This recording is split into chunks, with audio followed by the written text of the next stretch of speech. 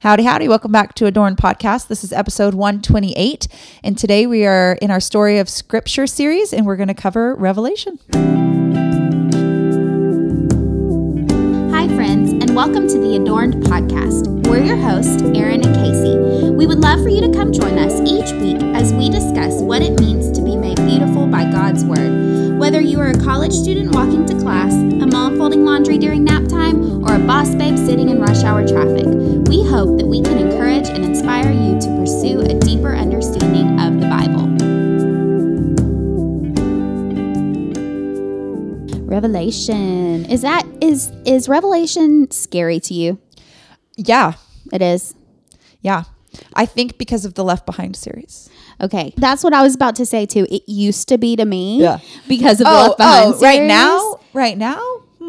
A little bit, because I'm still a little confused on the amillennial, post-millennial, like that stuff. Okay, yeah, we don't need to get into that. I would say now I'm more confused than scared. Okay, that's Used fair. to, I was like freaked out. I would not even touch Revelation. Yeah. Like I wouldn't open to it, which is not good. It's God's holy word, right? Yeah. But it terrified me. Now it's not as scary because I'm like, yeah. It's not as scary, but it is confusing. Yeah, that's fair. So that's fair. We're gonna talk do about our best to make it a little less confusing. Yeah, and just how it fits into the whole story of Scripture. Yeah. So we have entitled this, God Makes All Things New. The story ends with a vision God gives to John about the second coming of Jesus in the new creation. God shows John many things about what is going to happen in the future.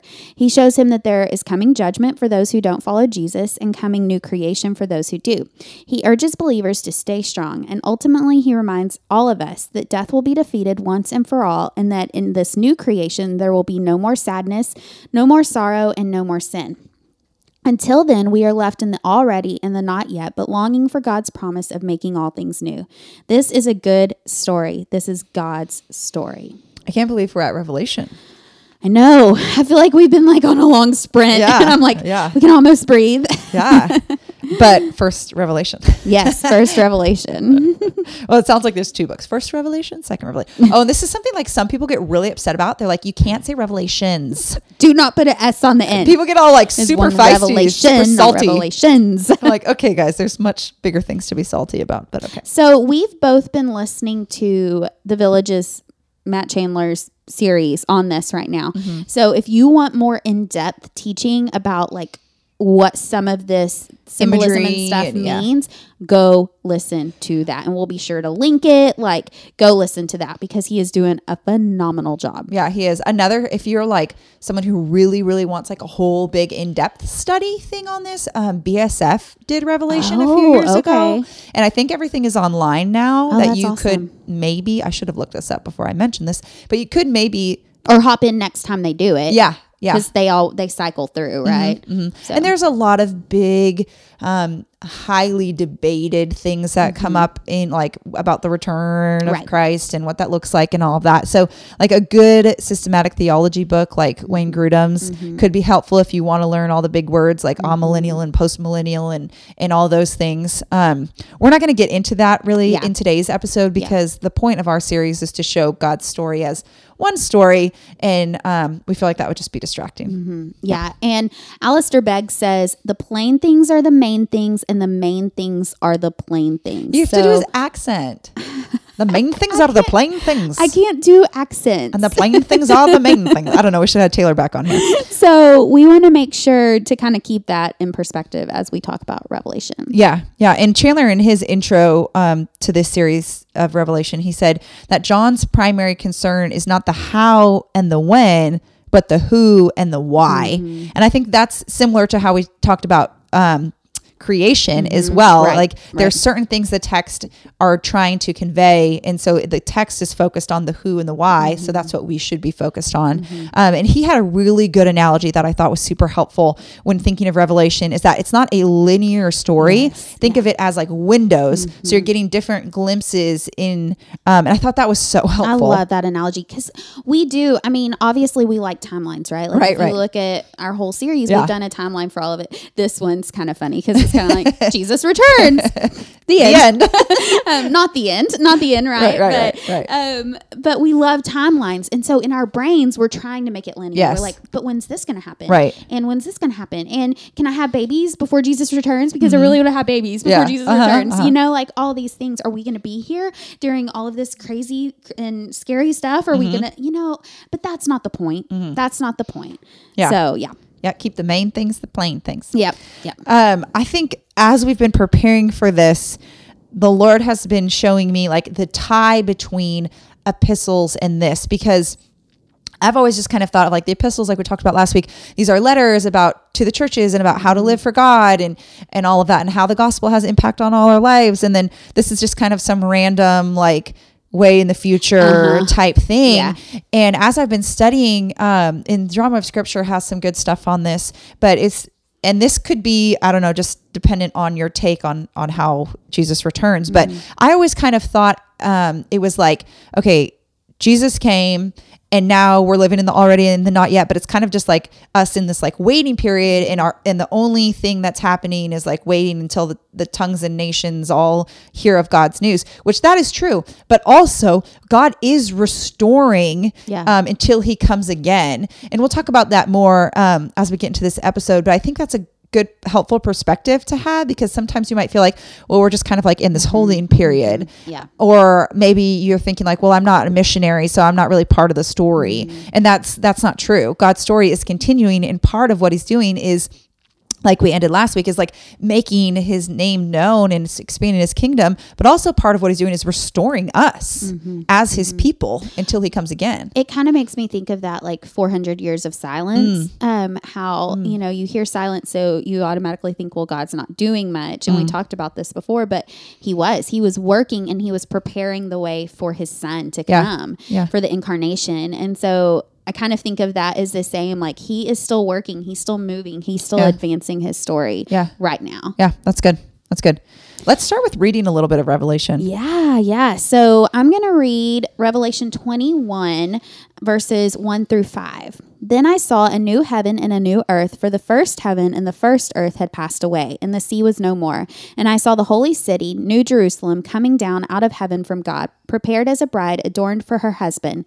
And I heard a loud voice from the throne saying, Behold, the dwelling place of God is with man. He will dwell with them, and they will be his people, and God himself will be with them as their God. He will wipe away every tear from their eye, and death shall be no more. Neither shall there be mourning, nor crying, nor pain any more, for the former things have passed away. And he who was seated on the throne said, Behold, I am making all things new. Also he said, Write this down, for these words are trustworthy and true.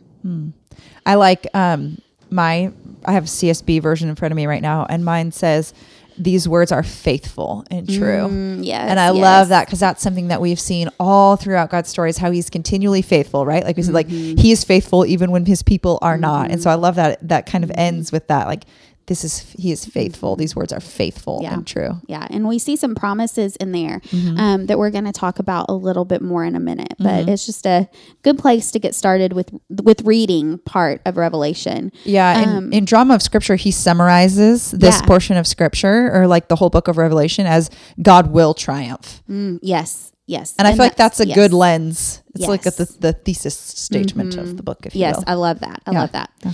So who wrote John? Who wrote Revelation? John, who also wrote John, wrote Revelation.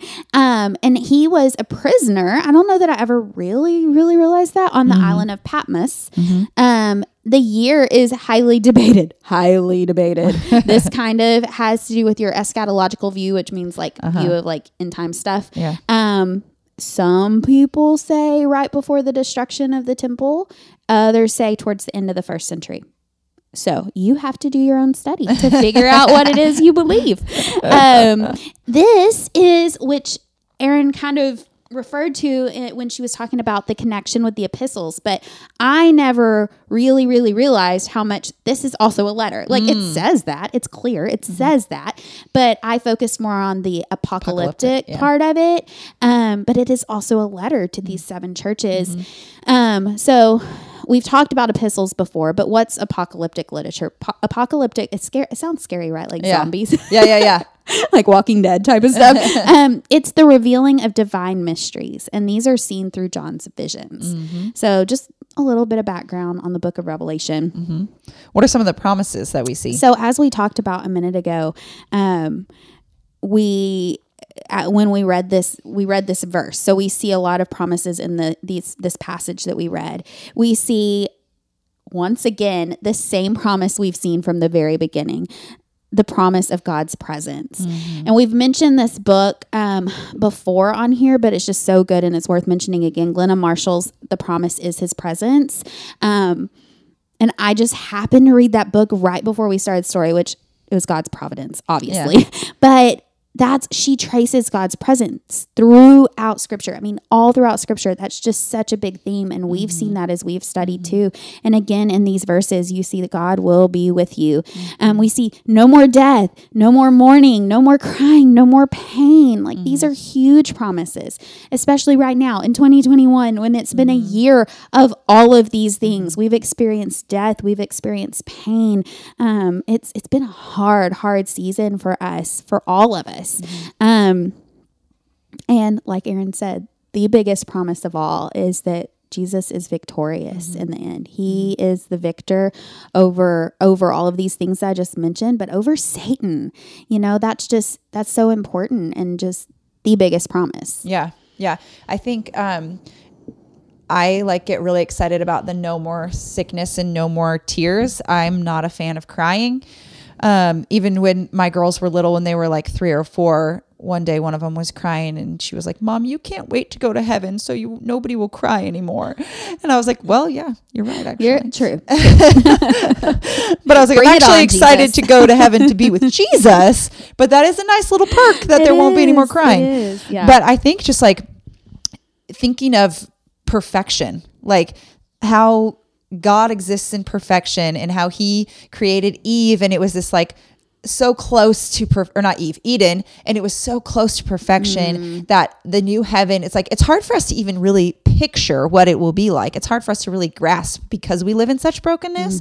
But just like I think of it almost as like a breath of fresh air, like that feeling of like like you go outside and it's a beautiful day, just like that feeling is how I think of heaven. Does that make sense? Oh, yeah, for sure. And Cadence said that this morning when she got out of the car. It's like a cool, crisp day here, but not like cold. It's just kind of crisp. Yeah. And Cadence got out and like breathed in the air and she's like, "Oh, it feels like Colorado." And we're Central Texans. So like cool, crisp Colorado air is like heaven to us. Yeah.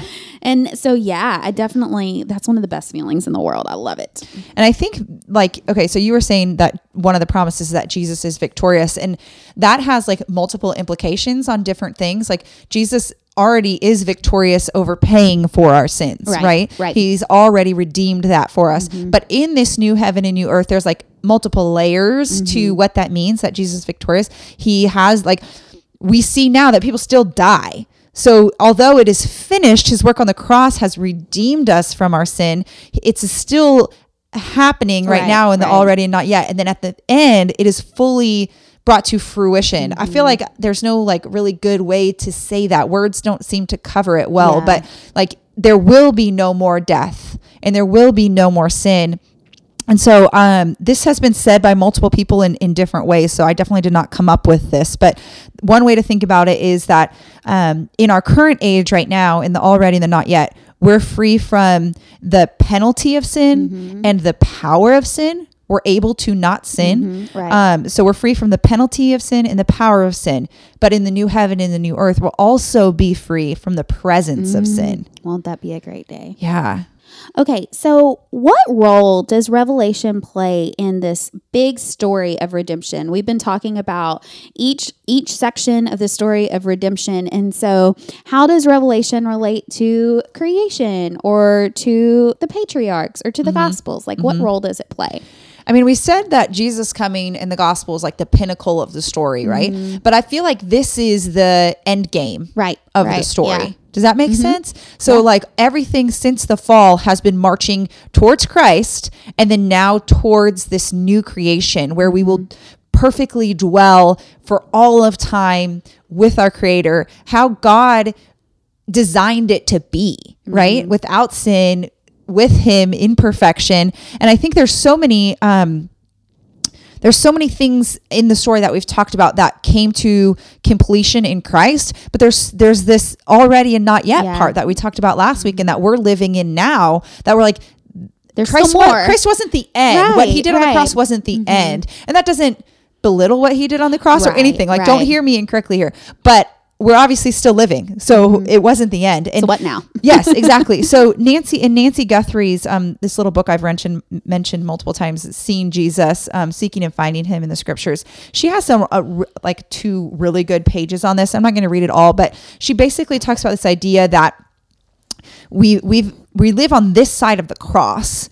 And so Christ's work as Redeemer is finished, but his work as Sanctifier and Sustainer is still happening until he comes again. So this story where it started with creation and then the fall and then the patriarchs and all of this kind of marching along the story, now we get to see all of that work that was done through the Holy Spirit, through God, through Jesus on the cross. All of that will get its goal. Yeah. Like, why did all that matter? Yes. We'll reach its goal when we get to this part of the story, which we haven't got to yet because we still live in the middle. Right. And I think some good ties are, if we look at Isaiah, which are like, wait, why are we going to Isaiah? We're in Revelation. But there's some good prophecy in Isaiah that actually points to I keep wanting to call it restoration. Yeah, some people call it restoration. There's another one that people say that starts with an R and I can't think of what it is.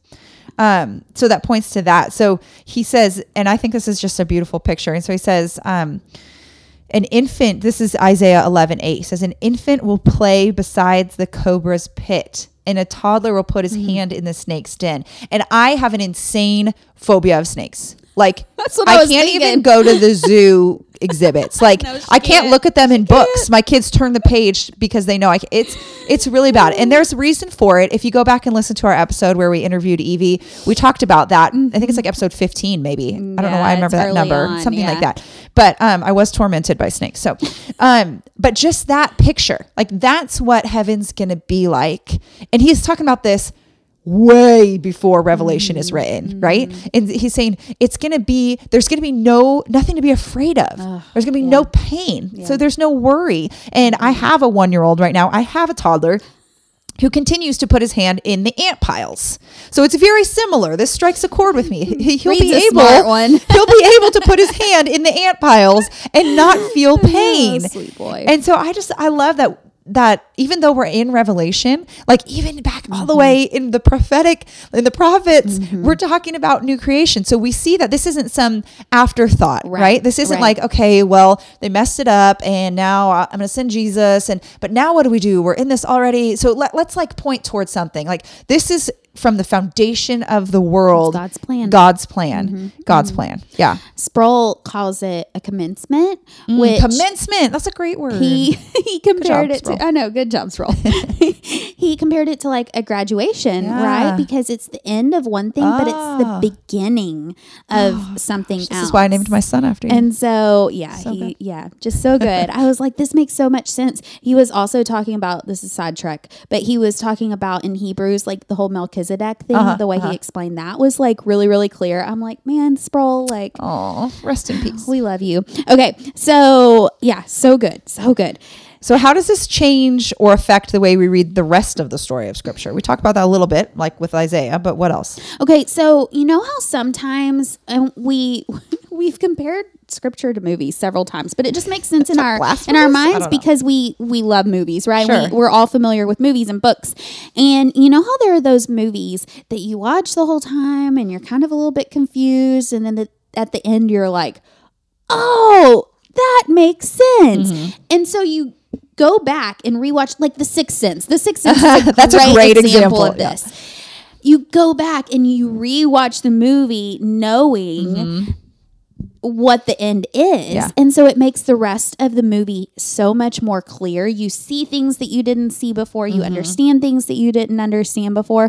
So I think that knowing what the end game is, knowing Revelation helps us read, like Aaron was saying, like when we read that passage in Isaiah, it's like, oh, this is what he's pointing towards. And it just makes a lot more sense. It just makes it more clear. Yeah. And I think it helps us to see, it ties together a lot of the promises that we see in other parts of scripture. Exactly. Right? Like, yeah, I think it just, it's like, oh, okay. Now those things all make sense. So now I'm not avoiding Revelation like I used to, because I'm like, oh, that's why he says that in the prophets, or that's why he says that. I'm like, it does. It just ties it together. Yep.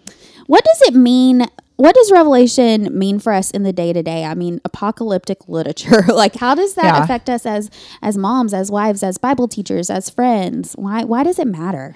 Well, I think one of the biggest impacts it has for us day to day is Revelation 7 says, I'm pulling it up so that I can make sure I say it correctly, because I like to combine scriptures sometimes when I quote them. So in chapter number 7, it says, blah, blah, blah, blah, blah. After this, I looked, and there was a vast multitude from every nation, tribe, people, and language, which no one could number, standing before the throne, before the Lamb. And it goes on to talk about how these people are worshiping. And I think that that's one of the impacts it has on our day-to-day. Our church just recently had a workshop about like what that means, and I've been kind of wrestling with that, like what does that mean for us now, and if we look to, like that verse just said, if we look to what heaven's going to be like, what heaven's going to be like is people from every tribe, tongue, and nation. That's God's kingdom. That's God's kingdom. And we pray, right, like, Lord, your kingdom come. Why are, like, one of the things it has on our day is like, let's make our lives look like what it's going to look like in heaven. So one, that's worshiping all the time, not just worshiping Sunday mornings. That's like Revelation tells us, we are going to be forever in a state of worship because we're going to be in the presence of our King. So one, that should make my life be a life of worship. And that doesn't mean I'm constantly singing, even though I am. I was going to say, well, I am. But my kids constantly. It means working. Like your job can be a form of worship to the Lord, right? I read something recently that was like the sacredness of work or something like that. And it's like our work can be a form of worship to the Lord if we do it in a way that is glorifying to Him and an act of service to Him, and a contentment and a joy and all of that. So I think one is that it's worship, but I think the other one, and this is such a hot topic right now, so it's biblical. So, but is that it's every tribe, tongue, and nation. And so if I say, this is what it looks like in your kingdom, Lord, and I'm praying for your kingdom to come, my life, my church, my kids' friends, my school should look like that, like should be. And I, after this training this week, I like how he said multicultural. I think he said multi-ethnic is like a really hot button word right now, but maybe a more clear biblical word is multicultural. Yeah, I like that. And so, like I said, it shouldn't be a hot button issue. It's what the Bible says. It's what heaven is going to be like, and it's going to be perfect, and it's going to be beautiful, and that's what we want for our life here. And that's very, like we've said before, contextualized. It's different depending on where you live. Yeah. It's not saying like look at another person and be like, well, I need to have this many different friends from this many different cultures.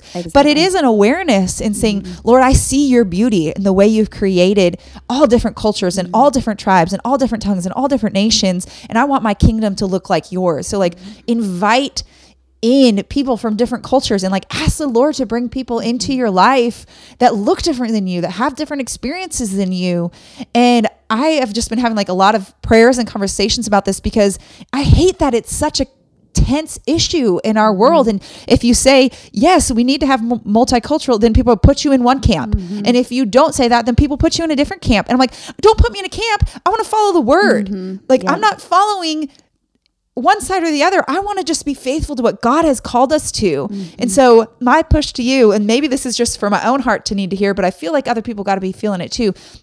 It's like, don't worry about what other people are saying or putting you in camps or not putting you in camps or whatever it is, but just spend time in God's word. Look at his kingdom here on earth when he lived here on earth through Jesus, and look at what his kingdom looks like in heaven, and then pray that God would help you bring that kingdom to where you are right now. And I'm fired up on this, and I'm sorry, but I just like, this is something the Lord has really been putting on my heart, because I hate how divisive it is. Well, and I think you hit the nail on the head several times. And we even talked about this earlier in this year when we were going through James, but pray. Yes. Yeah. because the Lord, this is what he wants. Like, this is his kingdom. You're right. This is what his kingdom looks like. This is what he wants.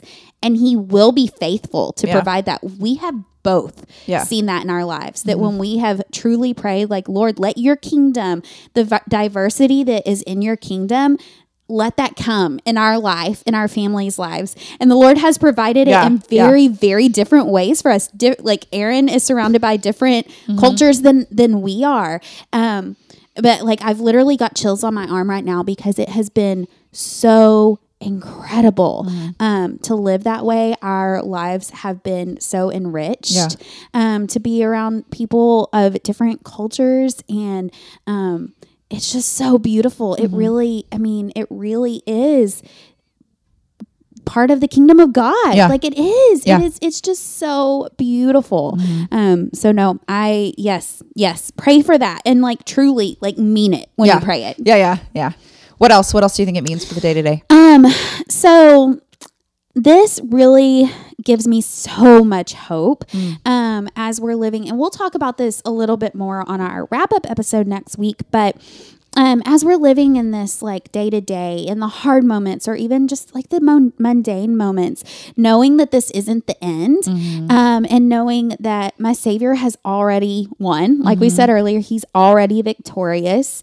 Like Aaron said, the glorified body, the no sickness, no tears, that gets me excited too. But just remembering that we will be in God's kingdom, like there is more, and there is something to look forward to. That doesn't mean that how we're living in the day-to-day doesn't matter. And like we talked about a lot, like, we are advancing God's story. Like, it definitely matters, but just having that hope during hard times, like, that is huge to remember in the day-to-day, and to like point your kids and your friends to, reminding them when they get down, we're seeing so much depression and anxiety, and that's not a knock at any of that stuff. Like, that's stuff that I struggle with. And when I'm struggling with those things, like, remembering this hope that we have for the future, it is what helps get me through those hard things. I think another thing is focusing on what has eternal value, remembering that what, like, our physical materialistic things here on earth is not what's going to last forever. Just that reminder is important in my day-to-day, the perspective, reminding my kids of that, reminding myself of that. It doesn't matter what car I have or what house I have, or, any of these things. Those things don't have eternal value. So that's just a real, like, practical thing. Yeah, that's really good. Anything else? I feel like we'll go into this on the wrap up. But I think just like seeing this as our final episode in as far as like the story itself, I think it's just a beautiful way to end. Right? Yeah. Not scary. Right. But when we think of the story of scripture as a whole, like, God created, and then man rebelled, and all of the different things that we've talked about throughout these series, like, I don't know, I could have had a different ending. Like, but the fact that what it ends with is incredible news of that we get to live forever with Jesus is like, that's a great ending. But I mean, the sober reality of that is that, like we said in the intro paragraph, like, when Jesus comes, it is wonderful news for those who believe, and it is judgment for those who don't. And so again, just like we ended last time, like, this is a push for us to remember that when Jesus comes again, he's coming in judgment. And I read something, and it said, like, when Jesus came the first time, he came and he was in the most humble way. And then he rode, to his death on a humble donkey. But when he comes again, it says in Revelation, he comes on a white war horse. And like, with he's coming. Tattoos. Yeah. And and he comes like in majesty and in power. And so I love that, because we often talk in here about how, like, God is intimate and he is infinite. And so we're seeing that dynamic, but also what that symbolizes, that he's coming. He came the first time to redeem, and he's coming the second time to bring complete restoration, but also to bring final judgment. And that's not like the best note for us to end on, but it should remind us, like, sober us up to the fact that, like, we have friends and neighbors and family that need to know the good news of Jesus, and that they can live in this perfection that we're talking about, that we'll get to live in for eternity. And so that should encourage us and light a fire under us, like you mentioned about Peter last time, and it should light a fire under us to advance that kingdom and to share his good news, because we want everybody to be with us, you know, all our family, all our friends, all our loved ones, every tribe, tongue, and nation to know him. And I think like we said throughout this entire episode and throughout this entire story, like God is good, and he wants good for us, and he wants to be glorified. And so even though that can sound like kind of a Debbie Downer way to end this, I think it should, one, sober us up, like we said, but also it should give us hope that he hasn't come yet. And the reason he hasn't come yet is because he said he was going to wait until everyone who was going to believe in his name will. He's drawing more people to him. Yes. Yeah. And so that should, one, sober us up, but two, give us just such a hope and an encouragement that we get to be part of that, making his name known to all those who will believe. Yeah. So I'm going to end with this quote that I think is a really good just ending place for us. So it's from Von Roberts, and he says, "The New Testament ends where the Old Testament ended, looking forward, waiting for the final fulfillment of the promises of God. Jesus reassures his people, 'Yes, I am coming soon.' And if we understand the wonder of what is in store for us, we will reply just like the end of Revelation, 'Amen. Come, Lord Jesus.'" Come back next week as we wrap up this series.